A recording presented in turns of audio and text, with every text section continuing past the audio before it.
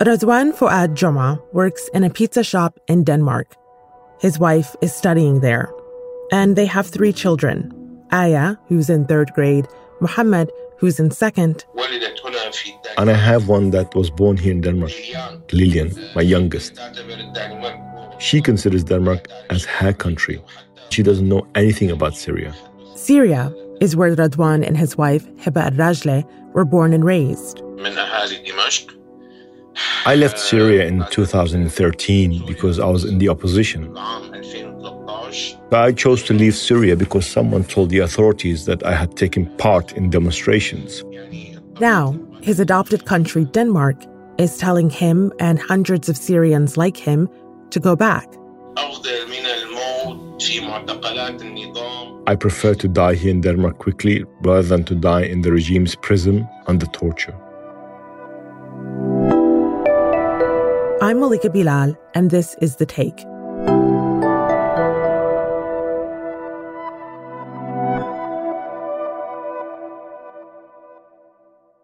Ten years after the Syrian uprising against the government of President Bashar al-Assad began, Denmark has deemed Damascus, the Syrian capital, safe enough that refugees in Denmark can, and according to the Danish government, should go back.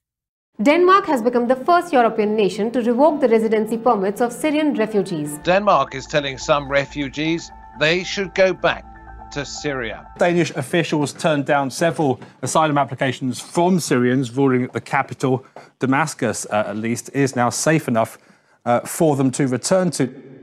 But Syria is still an active war zone, and the government of Assad remains, the same government that many of these asylum seekers opposed before they fled.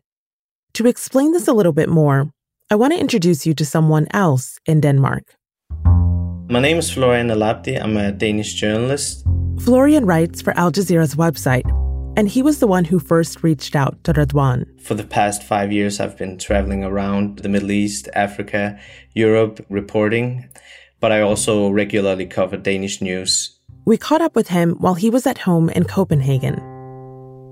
So, how did you get connected to this story and to Radwan and his family?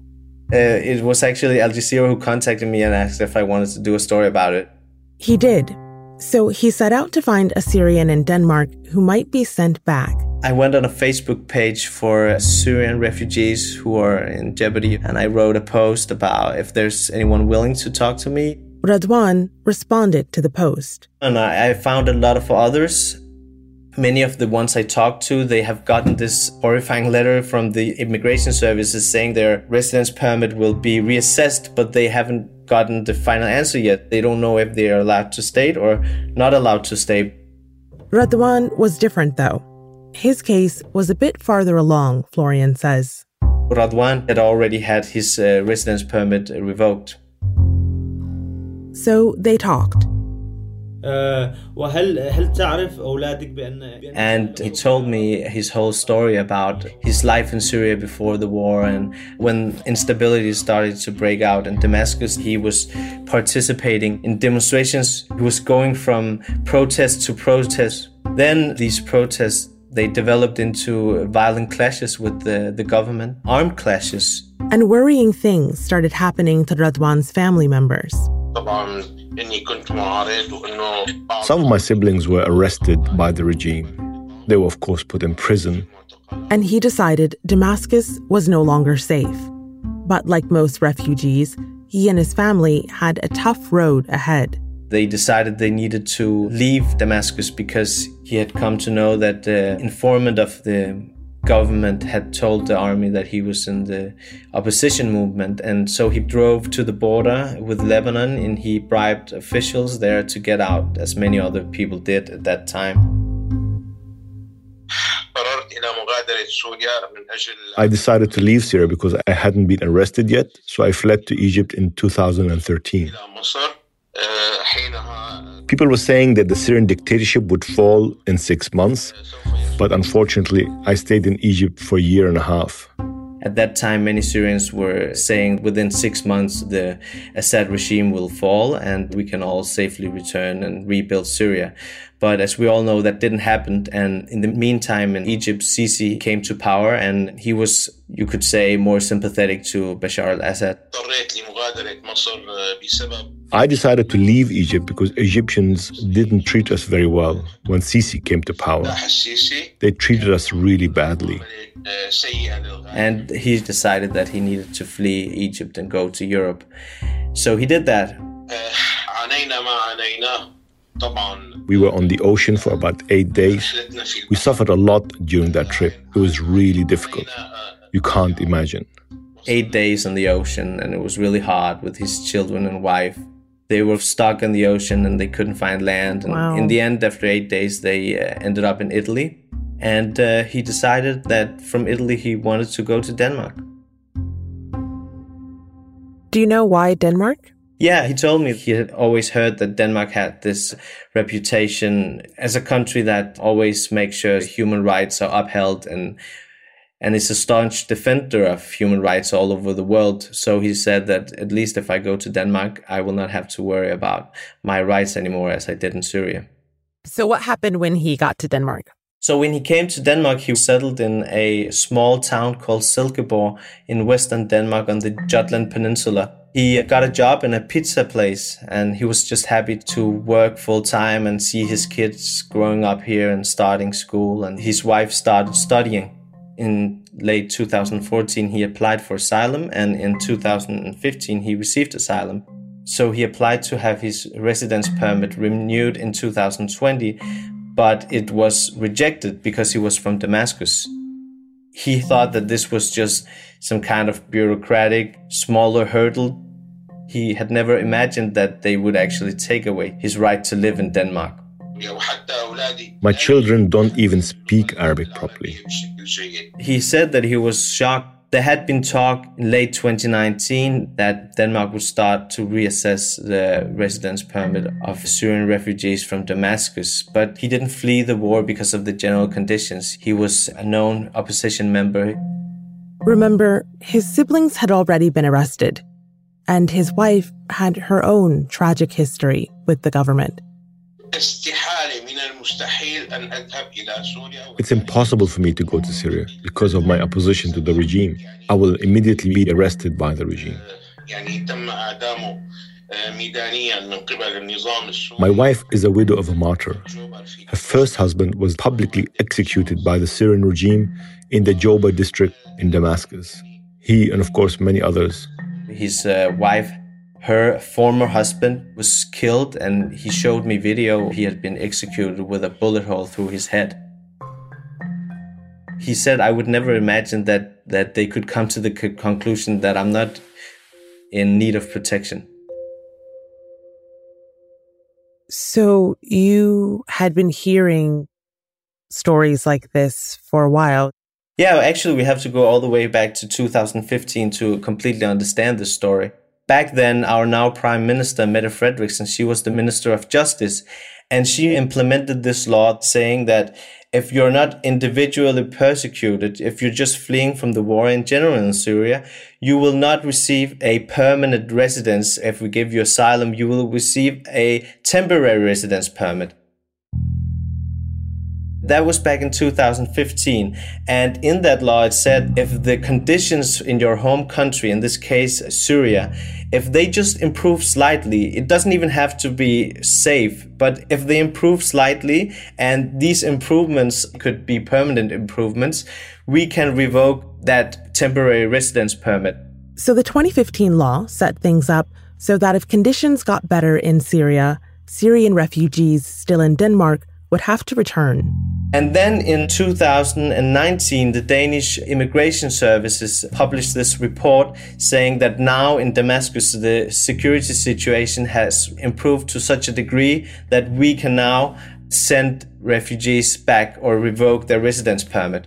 So the first Syrian refugees, when they applied for new residence permit, they weren't given. And actually, Syrians lost their residence permits. But despite all this, the story didn't catch internationally. There were a few reports about it, but early this year in 2021, the Danish Immigration Services came up with a new report saying this now also applies to Reef Damascus. The rural areas around Damascus is called Reef Damascus. And now you had 500 Syrians in jeopardy of losing their residence permits. And you have up to 5,000 Syrian refugees in Denmark who are in jeopardy. What does safe mean? What are they basing that on? Their definition of safe is that you can live in Damascus and Reef Damascus. You can have a life there. Yeah, there can be occasional skirmishes, but if it's not a complete war zone, you can return. But 11 out of 12 experts cited in those two famous reports have later come out and said that their testimonies were taken out of context and they don't believe that Damascus is safe. There's one source who said, I did say that Damascus is safe compared to Deraa, but Deraa is not safe at all. So there's a huge difference between saying that Damascus is somewhat safe or safer than other places in Syria and saying that it's safe to return to. These are two different things that the Danish government doesn't really seem to realize. And the question is, are you willing to take moral responsibility of people you've sent back or detained and tortured? I don't know. I don't think they are.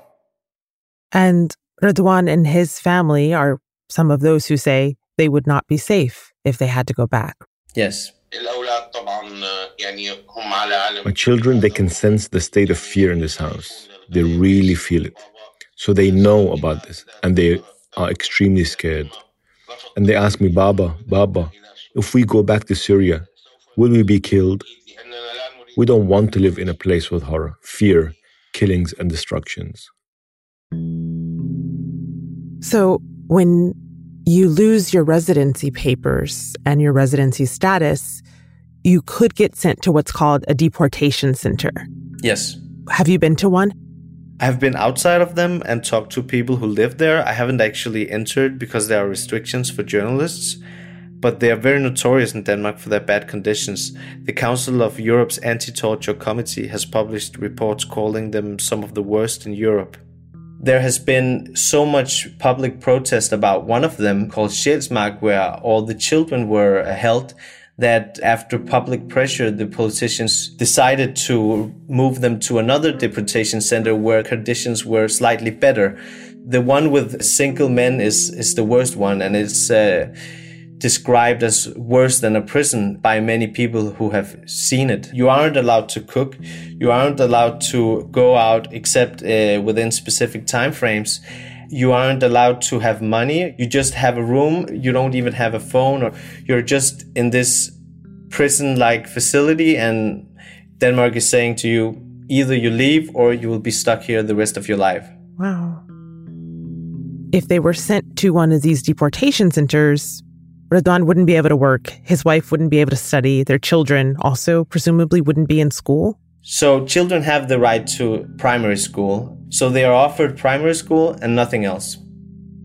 Copenhagen doesn't have diplomatic relations with Damascus. They don't recognize the government of Bashar al-Assad because of what's happened since the uprising over the past 10 years. So is Denmark legally allowed to force repatriation? No, they're not. And they will not be forcing repatriations at this moment as long as they don't have diplomatic relations with Damascus. So that means that what they're doing is in a gray area. They're not actually repatriating people. They're just telling them you're no longer legally allowed to be a resident here. Yeah, so they're saying that you're not allowed to live here, integrate and work here and have a normal life here. And we are not allowed to send you out. So we will send you to these prison-like facilities if you don't go back voluntarily. So there are already people who have lost their residency and who have had to figure out what to do. Yeah, you have Syrian people with their children living in departure centers. And we are already starting to hear reports about Syrian refugees who have left Denmark to seek asylum in other European countries. And of course, there are also a few who have chosen to go back to Syria. So what options are Redouane and his family considering right now? They tell me that they will have to live in a deportation facility because to go back to Damascus, they believe that they will be held and they will probably be tortured.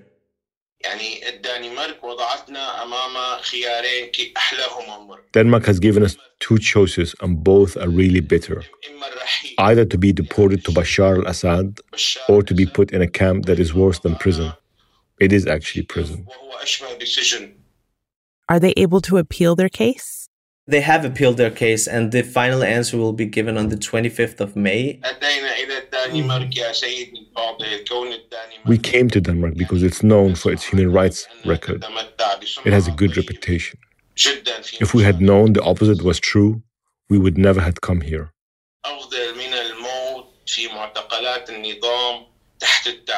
A quick death is 1,000,000 times more merciful than dying in the prisons of the regime. What is the larger picture here? What signal is Denmark trying to share with the rest of the world? I think Denmark, since at least 2015, has been very clear about being a country not willing to accept refugees. We had this notorious former immigration minister who printed articles in Lebanese newspapers saying to Syrian refugees, don't come to Denmark. She implemented the so-called jewelry law, saying if you come to Denmark and you have assets like jewels and stuff like that, you will have to give it to the state. Wow. Yeah, and we had a virus-infected island in Denmark used by the university, and nobody would touch that island. It's called Lindholm. And they decided that they wanted to send refugees to that island to detain them there. So Denmark has had stories coming out where there's just this outrage because Denmark has gone so far to the far right in this rhetoric about refugees. Human Rights Watch and Amnesty International have both spoken out against Denmark's policy of sending Syrians back. So I asked Florian about what's happening in Denmark, what kind of opposition to this he's seen. On a grassroots level, a lot of stuff is being done, demonstrations. People have rallied this week in front of the Danish parliament in support of asylum seekers. People protesting on social media, lobbyism, like people calling politicians. And you also have some level of protest on the left wing of the Danish parliament. But some of these parties were also the same parties who voted for the 2015 law, making resident permits temporary. With both your journalist hat and your Danish hat on, what do you think this means? How has this been for you covering it? That's a good question. I also have an immigrant hat, you could say, because my dad is Moroccan and my mom is Danish. And there is this rhetoric in Denmark. It's like a race to the bottom about immigrants, about refugees, about people of color, really. You have all these laws being implemented against people with Muslim background. You have a so-called ghetto law. You can no longer have more than 30% of so-called non-Western ethnicities living in housing areas. We are actually dividing people into three categories: ethnic Danes, non-Western immigrants, and Western immigrants. Another law was implementing saying that when you apply for citizenship, it will be stated on your application whether you are a Western immigrant or a non-Western immigrant, and specifically whether you are from a Muslim country. They made this list of something they call the MENAPT country, which is MENA, Middle East, North Africa, and PT stands for Pakistan and Turkey. And when you apply for citizenship, they will know which religion you have before they accept you as new citizen. That is incredible. Yeah, and many of the parties who will now have to accept you as a citizen have openly said they don't want any more Muslim citizens. I'm shocked. It's a shame. Yeah, I think we have to see it in the context of this wider right-wing wave, far right-wing wave is probably a better word, that we've seen in Europe. We are known as this welfare Scandinavian state that is so cozy and everything is beautiful, but there's this contrast between that image and our climate-friendly social welfare image and our immigration policies on the other hand. We checked back with Radwan right before publishing this episode, asking for some sounds of his children playing, having fun. But he told us that doesn't really happen now. They're too afraid of what will happen next. And that's The Take. This episode was produced by Amy Walters, with Dina Kispe, Priyanka Tilve, Nay Alvarez, Nagin Oliai, Alexandra Locke, and me, Malika Bilal. Alex Roldan is our sound designer. Thomas Fenton is our story editor. And our executive producer is Stacey Samuel. We want to send out a special thanks to Saad Tujman for his help and Awad Juma for being the voice of Radwan. We'll be back on Friday.